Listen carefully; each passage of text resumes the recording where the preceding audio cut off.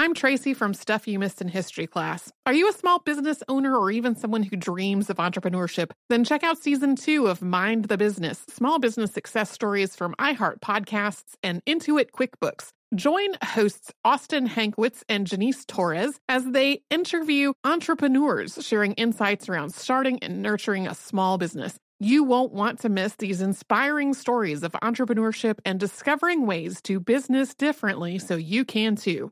Looking to part ways with complicated, expensive, and uncertain shipping? Then give your business the edge it needs with USPS Ground Advantage shipping from the United States Postal Service. Keep everything simple with clear upfront pricing and no unexpected surcharges. Keep things affordable with some of the lowest prices out there. And keep it all reliable with on-time ground shipments. It's time to turn shipping to your advantage. Learn how at USPS.com/advantage. USPS Ground Advantage. Simple, affordable, reliable.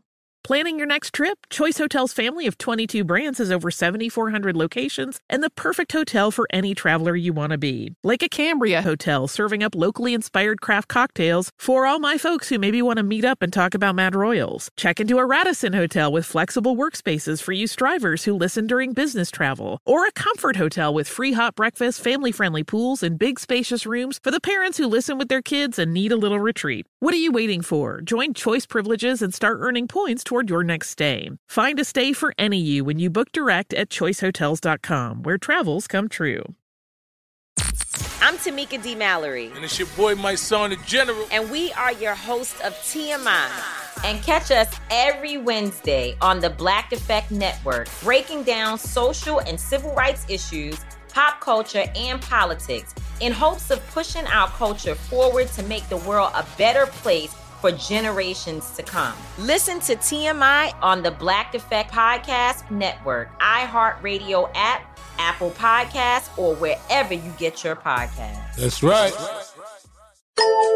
Welcome to Stuff You Missed in History class from HowStuffWorks.com.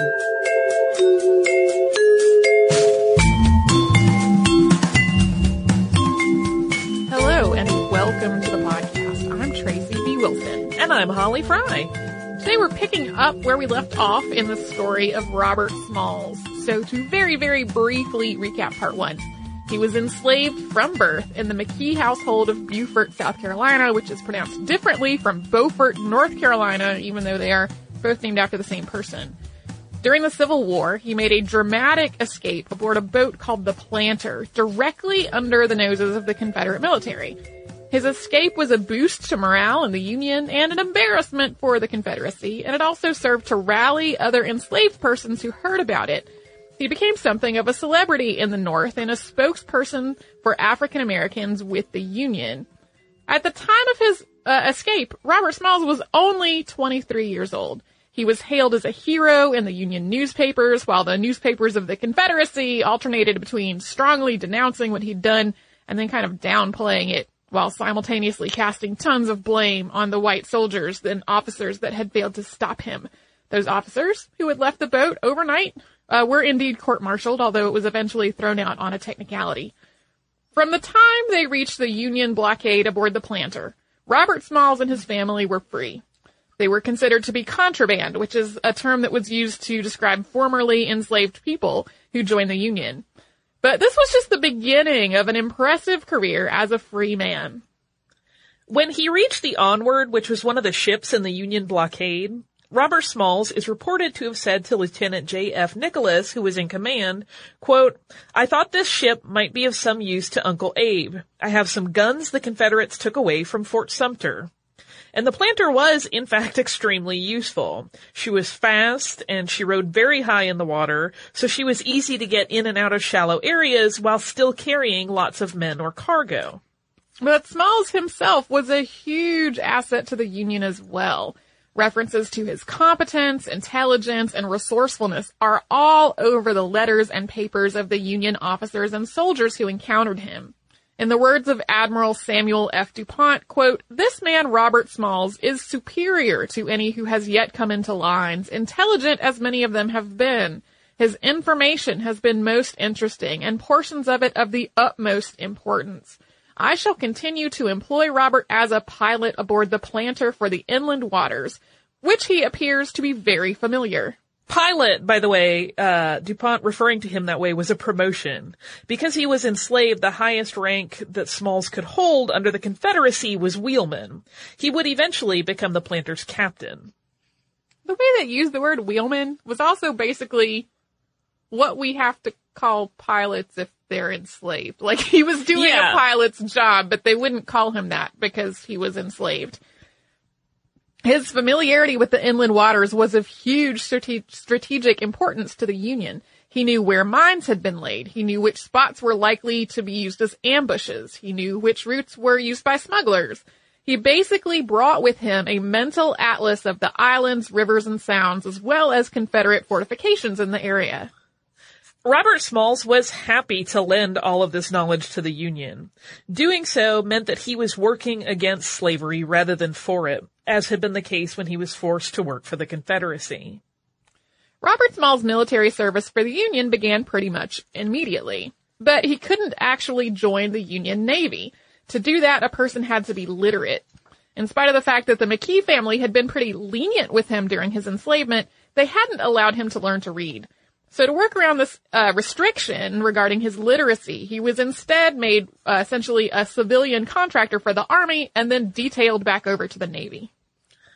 During the Civil War, Smalls participated in 17 different military engagements, aboard the Planter, aboard an ironclad ship called the Keokuk, and other ships as well. But in addition to this time in combat, thanks to the fame that followed in the wake of his escape, he also did a lot of diplomatic, fundraising, and recruitment work for the Union. For example, after it took Port Royal, South Carolina, the Union wanted its residents to grow cotton. They needed cotton for the war effort. But most of the people living there had, until the arrival of the Union, been enslaved on a cotton plantation. Continuing to grow cotton felt like doing the same thing for a different master, so a lot of people had planted food crops instead. Smalls was sent in to negotiate. He was familiar with the people and the area, and he was bilingual, able to speak both English and Gullah. Gullah is an English-based Creole that draws from several West African languages and is spoken in the Sea Islands of South Carolina and Georgia. Smalls was able to negotiate a temporary compromise that allowed the growing of both cotton and food crops. His powers of persuasion were directed at the Union government as well. As we mentioned in the previous installment of this story, General David Hunter had, on a couple of occasions, tried to free all of the enslaved persons in places where he was in command. And the federal government had, on both occasions, shut this down, arguing that it was up to Congress or the president to end slavery, not a general acting off on his own. In August 1862, Hunter met with Smalls on the subject of recruiting African Americans into the Union military. Although Hunter had been encouraging the acceptance of enslaved persons who reached Union lines into military service in areas that were under his command, this was not official military policy. Hunter made arrangements for Smalls to go to Washington, D.C., traveling with Reverend Mansfield French to speak with the Secretary of War, Edwin Stanton, and with other members of Lincoln's cabinet. Smalls met with the Secretary of War on August 20th. Then he met with the Secretary of the Treasury. And after that, he and Reverend French met directly with Abraham Lincoln. Others, including Frederick Douglass, had already advised the president to encourage the recruitment of black soldiers into the Union Army. Smalls advised the same, and said that he would recruit 10,000 men himself if the president allowed it. Ultimately, the president and the Secretary of War authorized the enlistment of black troops into the Union Army on August 25, 1862. Robert Smalls added recruiting black troops into the rest of his military work. He's reported to have recruited 5,000 people, but I didn't really find documentation of how that number was calculated. And he did all of this wartime work while the South had placed a $4,000 bounty on him, along with an $800 bounty on his wife or children. Smalls continued his military service after the Civil War, becoming a major general of the South Carolina militia. He also moved into political service, which is what we will talk about after a brief word from a sponsor. I'm Tracy V. Wilson from Stuff You Missed in History Class. Did you know small businesses make up 99.9% of all businesses in the United States? The world is powered by entrepreneurs, and if you're a small business owner or even someone dreaming of starting your own business, then you'll want to check out Season 2 of Mind the Business, small business success stories from Ruby Studio, from iHeartMedia, and Intuit QuickBooks. And every episode, hosts Austin Hankwitz and Janice Torres talk to entrepreneurs about how they've grown from the lessons of launching and nurturing a small business and how they have found success being their own boss. From the excitement of first starting out to finding the right tools and resources to process invoices and payments like QuickBooks Money, you won't want to miss these inspiring stories of entrepreneurship and discovering ways to business differently so you can too. And if you're a small business owner or even someone dreaming of starting your own business, then you'll want to check out Season 2 of Mind the Business, small business success stories from Ruby Studio, from iHeartMedia, and Intuit QuickBooks. I'm preaching to somebody today who is waiting for God to give you your next step. And you don't know what it is yet. You need God to show you your next step.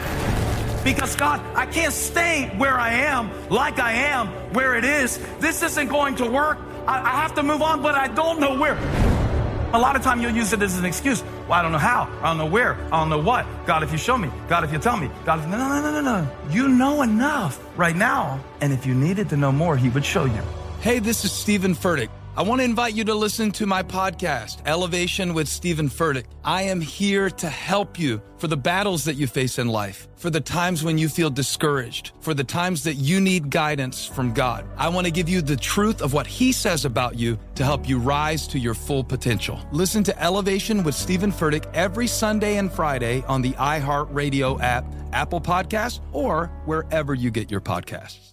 Oh, hi, I'm Rachel Zoe, and I'm back for another season of my podcast, Climbing in Heels. You might know me from the Rachel Zoe Project, or perhaps from my work as a celebrity stylist. And guess what? I'm still just as fully obsessed with all things fashion, beauty, and business. My podcast, Climbing in Heels, is all about celebrating the stories of extraordinary women, and this season, we're taking things up a notch. I'll be talking to some incredible women across so many industries, from models and beauty industry stars to doctors, entrepreneurs, and TV personalities. Climbing in Heels is here to bring you a weekly dose of glamour, inspiration, and fun. Every week, listeners will be able to ask me any questions. I'm answering it all. My life is absolutely crazy with so much going on, and I'm so beyond excited to bring you along for the ride. Whether we're talking red carpet looks, current trends, or products I'm obsessed with, I'm here to be your fashion fairy godmother. Listen to Climbing in Heels every Friday on the iHeartRadio app, Apple Podcasts, or wherever you get your podcasts. I'm Hannah Storm, and my podcast, NBA DNA with Hannah Storm, digs deep into the history of professional basketball, along with my own, as one of the first female sportscasters. Now let's get you up to speed on what else happened around the NBA today. We talk to all sorts of people I interacted with, from Dr. J to Charles Barkley, and recap iconic moments. Yes, he's got it. Here he comes. Way rock the baby to sleep and slam dunk. As well as some of the wild stories behind the scenes. We were like, what? What are we in for? The scoreboard crashes before we even tip a game off. Today, the NBA is a global sports and entertainment giant. Players are multimillionaires and cultural icons. Iguodala to Curry, back to Iguodala, up for the layup. Oh, blocked by James. LeBron James. And these stories are about how we got here, both on and off the court. And what's next? Listen to NBA DNA with Hannah Storm on the iHeartRadio app, Apple Podcasts, or wherever you get your podcasts. Okay, so before we get into Robert Small's time in the South Carolina legislature, we need to set the stage a little bit with what happened after the end of the Civil War, because his political career directly parallels other events in U.S. history. The two biggest, most obvious things that probably come to mind about the end of the Civil War are that the states that had seceded rejoined the Union and slavery was abolished. But it wasn't just as simple as the war's over, so we're one country again, and also there's no more slavery. There needed to be a plan for the former Confederate states to demonstrate their loyalty to the United States, and there also needed to be a plan to address the social, political, and economic inequality that stemmed from the institution of slavery. and to try to rebuild the damage to the nation and its infrastructure that had been caused by the war itself. These plans and the years through which they played out became known as Reconstruction. There is way too much Reconstruction history to cover in one episode or even 10 episodes, so this is an extremely basic overview. The grand idea behind Reconstruction was to rebuild and unify the nation, and to offset the inherent disadvantages that African Americans faced because of the institution of slavery. But a lot went wrong. First, there was significant back and forth between President Lincoln and Congress about what the plan should be. Lincoln's plan boiled down to the states abolishing slavery and 10% of their eligible voters swearing an oath of allegiance. Congress felt like this was not enough and passed the Wade-Davis bill, which set a significantly higher bar for readmission, one that the president felt was too high, so he refused to sign it.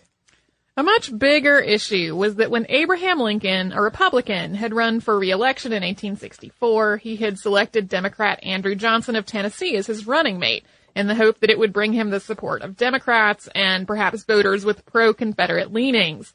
Along with other strategies, this worked, and Lincoln was re-elected by a landslide. But that meant that when Abraham Lincoln was assassinated, Johnson became president. The same traits that had led some voters to support Johnson's vice presidency also led him to undermine some of the most important elements of Reconstruction. He granted an amnesty that affected numerous ex-Confederates, many of whom were then elected to the new governments of the southern states. He set standards for readmission to the Union that didn't do much to address the issues Congress was trying to fix. He vetoed civil rights legislation, although Congress adopted it over his veto. He ultimately declared that the Union was restored, even though many of the rebelling states hadn't actually done one or more of the very basic things that they were expected to do to be readmitted to the Union. As a side note, Johnson was also the first president to be impeached for dismissing Edwin Stanton's Secretary of War, which violated the Tenure of Office Act.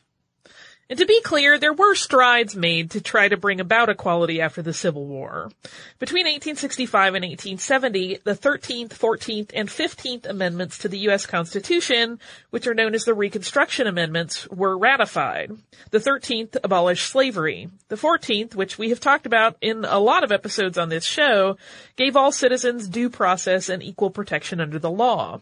And the 15th gave all male citizens the right to vote, regardless of, quote, race, color, or previous condition of servitude. In 1865, the Freedmen's Bureau was also established with the hope of providing education, medical care, and assistance with labor contracts to previously enslaved persons. But none of this was as broad, far-reaching, or effective as Congress had hoped at the conclusion of the war. Sometimes people talk about the failure of Reconstruction, but really, Reconstruction was never given a chance to succeed. The election of former Confederate leaders to Southern state governments led to those governments actively working against Reconstruction. Many passed explicitly discriminatory laws and policies almost immediately. As early as November of 1865, governments in former Confederate states were passing black codes, which eventually evolved into Jim Crow laws, which denied African Americans basic legal rights and protections. All of this was playing out as Robert Smalls became a community and political leader, first in Beaufort and then in South Carolina. After the war, Smalls, his wife, and their 2 surviving children returned to Beaufort. He had been awarded $1,500 for the capture of the planter for, quote, rescuing her from the enemies of the government. He'd also saved a lot of his pay, as well as other financial awards that he got from various aspects of his service. He used $650 of this money to buy the former McKee home, which had since been sold to another family at a tax auction. From there, he used some of his money to help establish businesses and to help other black families establish businesses of their own. He acquired land and property, and he helped build a black-owned railroad in Charleston. He also used some of his newfound wealth to assist his former owners, who had been financially ruined by the war.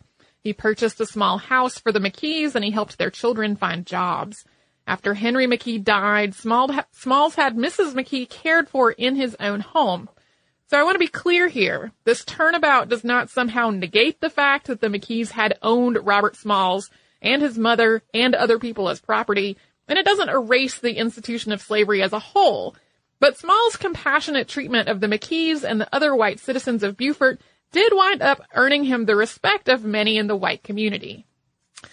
Robert Smalls also did a lot of work in the area of education. He had begun educating himself through private tutors during the war.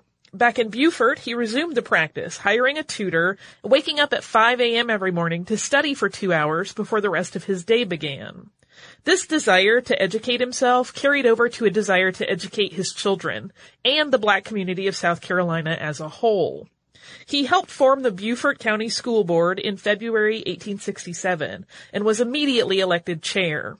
The school board then purchased property and established a school. It's unsurprising, given that after this much community involvement after the war, Smalls also moved into political leadership. In 1867, he helped found the Republican Party in South Carolina, and he was a delegate at 7 different Republican national conventions. Along with many other black civic leaders, he made huge strides in getting South Carolina's black citizens, which at this point outnumbered its white citizens, registered to vote. He was elected to be a delegate at South Carolina's Constitutional Convention in 1867. When the Constitutional Convention, which was one of the requirements for South Carolina to rejoin the Union, was convened in 1868, 76 of its 124 delegates were black. Smalls was appointed to the Finance Committee, and he also proposed a resolution to set up free public schools that were available to everyone. This resolution ultimately led to the first public schools in South Carolina. That same year, he was elected to a 2-year term in the South Carolina House of Representatives. That year, the majority of representatives in the South Carolina General Assembly were black, and there were 9 black and 24 white senators in the state Senate. In fact, during Reconstruction, South Carolina had more black citizens holding public office than any other state. South Carolina also had more black representation in the United States Congress during Reconstruction than any other state as well. At the end of his term in the House of Representatives, Smalls was elected to the South Carolina State Senate, where he served 2 terms, continuing to focus on education, economic opportunity, and investigation of alleged corruption in the Republican Party. From there, Smalls' next stop was the United States federal government, which we will talk about after another brief sponsor break.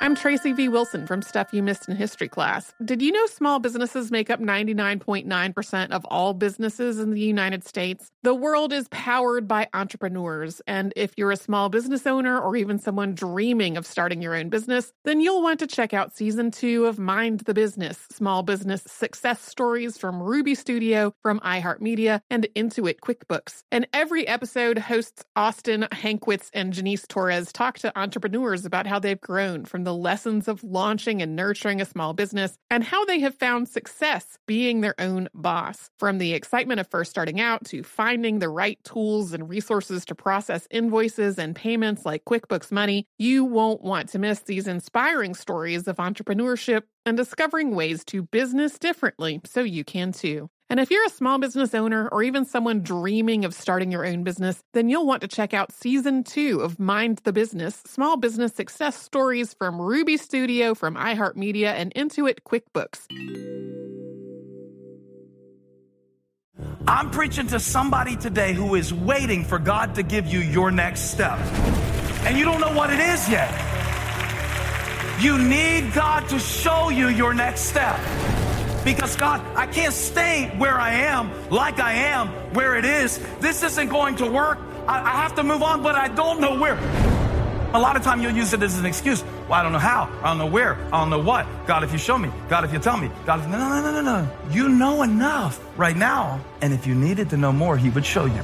Hey, this is Stephen Furtick. I want to invite you to listen to my podcast, Elevation with Stephen Furtick. I am here to help you for the battles that you face in life, for the times when you feel discouraged, for the times that you need guidance from God. I want to give you the truth of what he says about you to help you rise to your full potential. Listen to Elevation with Stephen Furtick every Sunday and Friday on the iHeartRadio app, Apple Podcasts, or wherever you get your podcasts.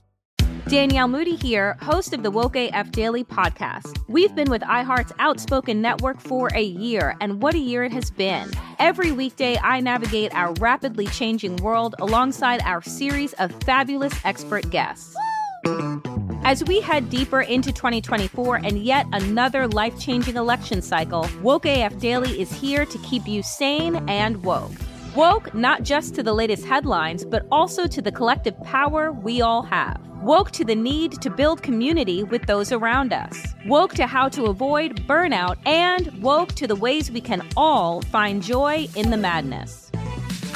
Make Woke AF Daily with Danielle Moody your podcast destination for 2024 election news and analysis. And tune in to hear the ways I am working to stay grounded amidst it all. Listen to Woke AF Daily Season 5 on the iHeartRadio app, Apple Podcasts, or wherever you get your podcasts. Who hasn't heard names like Achilles or Odysseus, Cassandra, Medusa?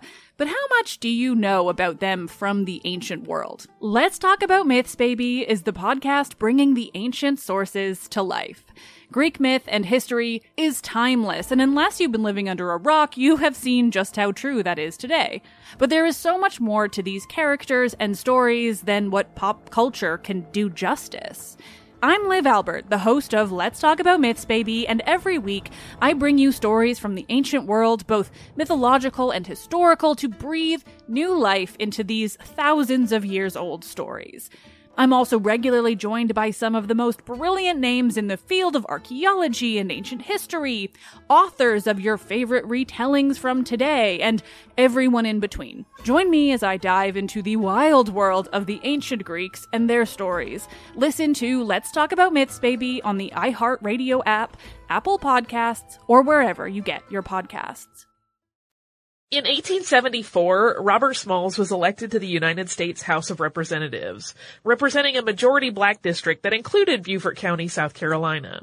Between 1875 and 1886, he served 5 non-consecutive terms. In the House of Representatives, he continued to work toward the social and economic interests of South Carolina, especially its black citizens. He advocated for a Navy base to be built in Port Royal, South Carolina, which wound up becoming a significant contributor to the state's economy.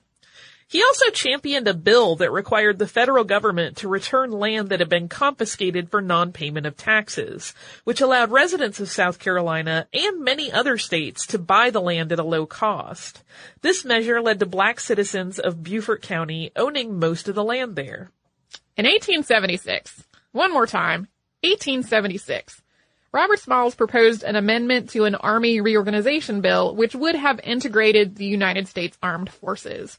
Although his efforts weren't successful, they did demonstrate that people were genuinely attempting to desegregate the United States Armed Forces long before President Truman signed Executive Order 9981 in 1948. However, during these same years, an intense, violent backlash against Reconstruction was growing more pronounced and severe in many southern states. The white supremacist organization, the Ku Klux Klan, had been established in 1866, and by 1870 it had really spread throughout the South. In 1876, armed white men killed several black members of the militia near Hamburg, South Carolina. And that same year, elections in South Carolina were overrun with violence and voter intimidation in an effort to remove black officials from power. In 1877, Republican Rutherford B. Hayes took office as President of the United States after an incredibly long and controversial presidential election. His opponent, Democrat Samuel J. Tilden, had won the popular vote, but when it came to awarding electoral votes, the results reported by the Republican and Democratic parties in 3 different states did not match up.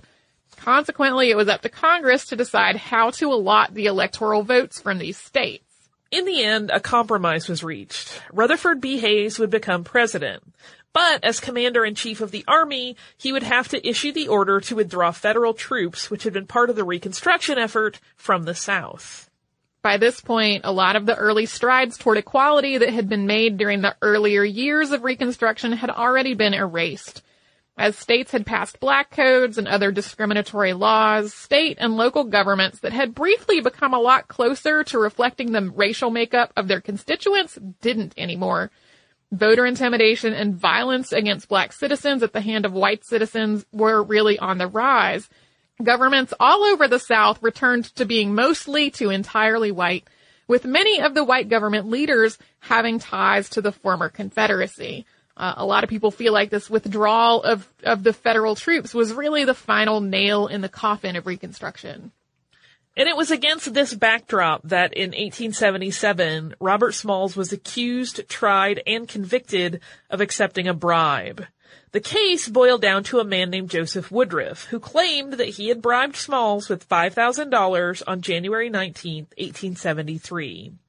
A key piece of evidence was a check dated the 19th, which was made out to, quote, cash or bearer, and not to Robert Smalls. Another was a handwritten note written in pencil dated the 18th, the day before the check, with no signatures on it. In spite of the fact that none of what we just said really adds up, and the fact that there were a lot of other inconsistencies and unreliable witness testimonies involved in this trial, Smalls was found guilty. The conviction was upheld on appeal, but he was later pardoned, although the South Carolina press continued to use the issue against him for the next 2 years. At this point, most historians agree that this was really an effort to try to keep Smalls out of office and not a crime that he had committed at any point. Even though he was running in an overwhelmingly black Republican congressional district, Smalls lost in the race for the U.S. House in 1878 to white Democrat George Tillman. He continued to work within the Republican Party in the face of ongoing harassment and threats and intimidation. He lost to Tillman again in 1880, although the results of the 1880 election were heavily contested, and the House of Representatives ultimately decided to seat Smalls instead, more than 18 months into the 2-year term. In 1882, Smalls withdrew from the race in favor of another Republican candidate, in part because his own political support from voters hadn't yet recovered from the bribery charge. Robert Smalls' wife Hannah died in 1883. Smalls later married a woman named Annie Wigg, and they had a son together who they named William Robert. Annie died a few years into their marriage.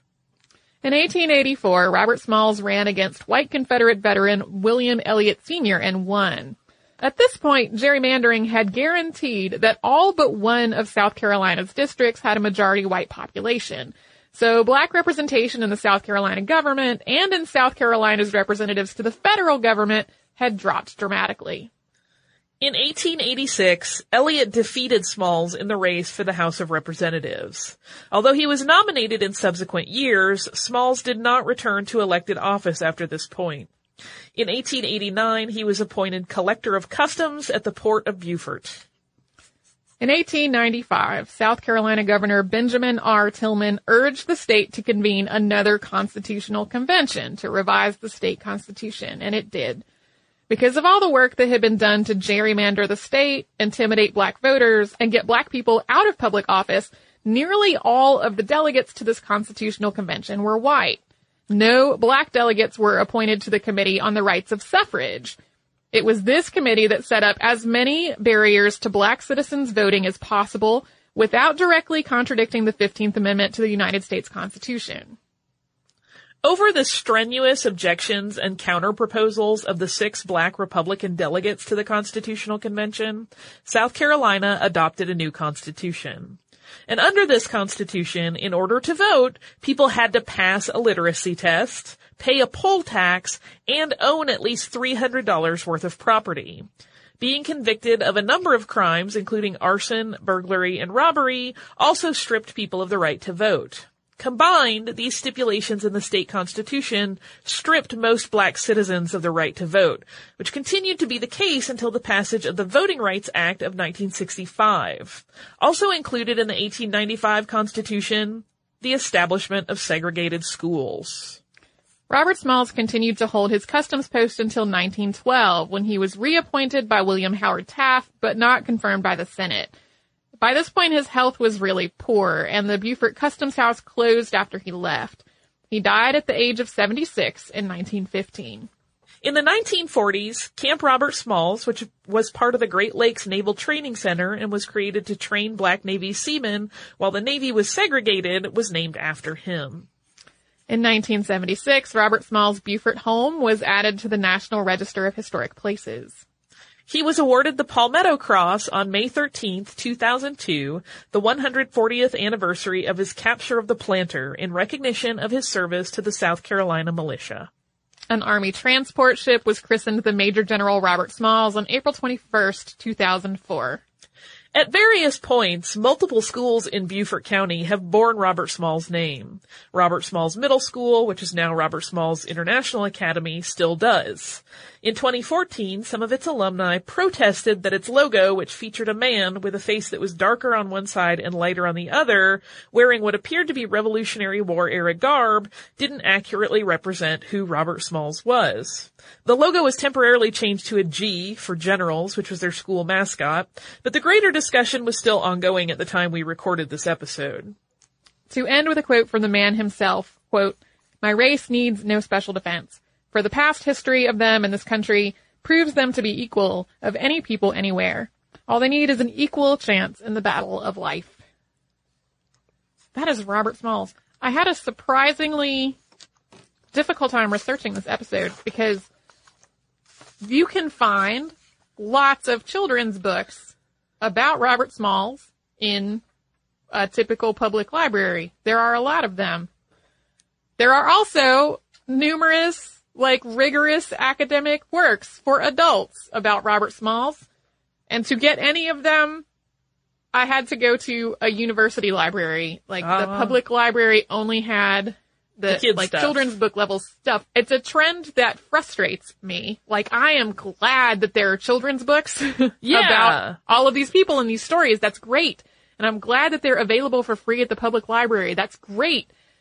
But it kind of sucks / really sucks when a lot of these stories are looked at as inspirational stories for children rather than things for adults to study seriously also. So, if you are interested in learning more about Robert Smalls, the two books that I had to go to a university library to get, are Gullah Statesman, Robert Smalls from Slavery to Congress by Edward A. Miller, and Yearning to Breathe Free, Robert Smalls of South Carolina and His Family is by Andrew Billingsley, and they are both really good. Do you also have some listener mail for us? Yeah, I do. Yay! It's from Aaron. Aaron says, "Hi ladies, thanks so much for keeping the podcast interesting. I listen at work and it helps keep me focused when I get overwhelmed and stressed. Thanks for giving me something else to think about when everything else gets too crazy. I just listened to the podcast on the schoolhouse blizzard, and your little side discussion into relative comfort in cold weather hit very close to home. I recently moved to Madison, Wisconsin from New York City, and while NYC isn't necessarily warm, it certainly isn't as cold as Wisconsin. Now, just my second winter here in Wisconsin, I'm finding that I treat most winter temperatures the same as I used to treat temperatures 30 degrees warmer. For instance, I'll go out in 20-degree weather the same way I used to prepare for 50-degree weather, and this change in behavior was so drastic that even my husband took notice and got worried. He did some research and learned that this is not an unexplained phenomenon. People that spend more time in cold weather will have the structure of their body fat change, becoming more insulative. When summer comes, the fat structure changes back, and the following winter, your body has to prepare all over again. This explains why I'm now more comfortable in cold weather than I ever was before, and why people in northern climates wear shorts in the winter, simply because their bodies are more prepared to deal with the cold. This could also explain why years ago, after spending 2 weeks in Cambodia working outside in 99-degree temperatures and nearly 99% humidity, I returned home to the hottest summer in New York City on record and found myself cold, wearing a light sweater all summer long. Thanks for the podcast. I hope that I was able to teach you ladies something in exchange for everything you've taught me. Aaron." Thank you so much, Aaron. I looked into this. That is indeed the case. And of course, most newspapers reported on this research as being like, did you know being cold might help you lose weight? Thanks, newspapers, for that not the point at all interpretation of a scientific study. Yeah, that's the clickable version, right? Yeah. Well, Did you find any studies on my winter rage disorder? Because I never adjust. Sadly, no. Maybe I will research that after we're done recording. I have the exact same experience as Aaron. I will go outside and it's 30 degrees and I don't have gloves on, and that I usually regret that after about 15 minutes. But the fact that I will even walk out of my house without a hat and gloves on when it is in the 30s still continues to baffle me, because that used to be the freezingest temperature possible. It's pretty cold. Yep. Anyway, if you would like to write to us, we're at historypodcast@howstuffworks.com. We're also on Facebook at facebook.com/missedinhistory and on Twitter at missedinhistory. Our Tumblr is missedinhistory.tumblr.com. We're also on Pinterest at pinterest.com/missedinhistory. We have an Instagram. Our name on Instagram is also Missed in History. You can come to our parent company's website, which is howstuffworks.com. You can find all kinds of information about all kinds of fascinating subjects. You can also come to our website, which is missedinhistory.com, where you will find show notes for all the episodes Holly and I have worked on. You will find an archive of every single episode we have ever done. You can do all that and a whole lot more at howstuffworks.com or missedinhistory.com. For more on this and thousands of other topics, visit howstuffworks.com.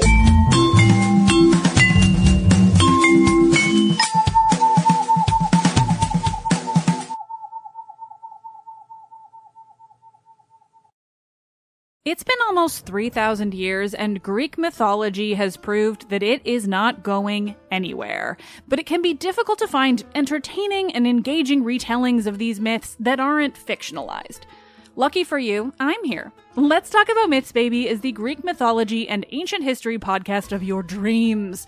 I dive into the convoluted and confusing ancient sources so you don't have to. Listen to Let's Talk About Myths, Baby on the iHeartRadio app, Apple Podcasts, or wherever you get your podcasts. What up? I am Dramos, host of the Life as a Gringo podcast. This is a show for the No Sabo kids, the 200%ers. Here we celebrate your otherness and embrace living in the gray area. Every Tuesday, I'll be bringing you conversations around personal growth, issues affecting the Latin community, and much more. Then, every Thursday, I'll be tackling trending stories and current events from our community. Listen to Life as a Gringo on the iHeartRadio app, Apple Podcasts, or wherever you get your podcasts.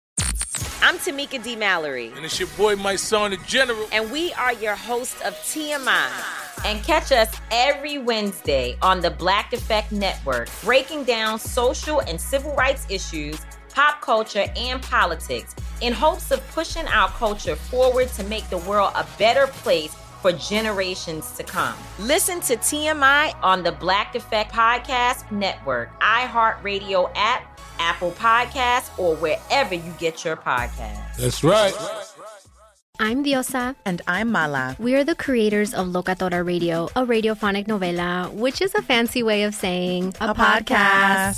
Welcome to Locatora Radio, Season 9. Love at first listen. We're older, we're wiser, and we're podcasting through a new decade of our lives. This season, we're falling in love with podcasting all over again. And getting to the heart of our stories. We're going places we've never gone before, and we're bringing you along with us. With new segments, correspondence, and a brand new sound. Season 9 is kicking off with an intimate interview with Grammy Award-winning singer-songwriter Natalia Lafourcade. What's giving you hope right now? Well, when I see what music does to people, it gives me a lot of hope. If you liked Locatora before, you're going to love Season 9. Subscribe to our show and you'll see why Locatora is your prima's favorite podcast. Listen to Locatora Radio as part of the My Cultura Podcast Network, available on the iHeartRadio app, Apple Podcasts, or wherever you get your podcasts.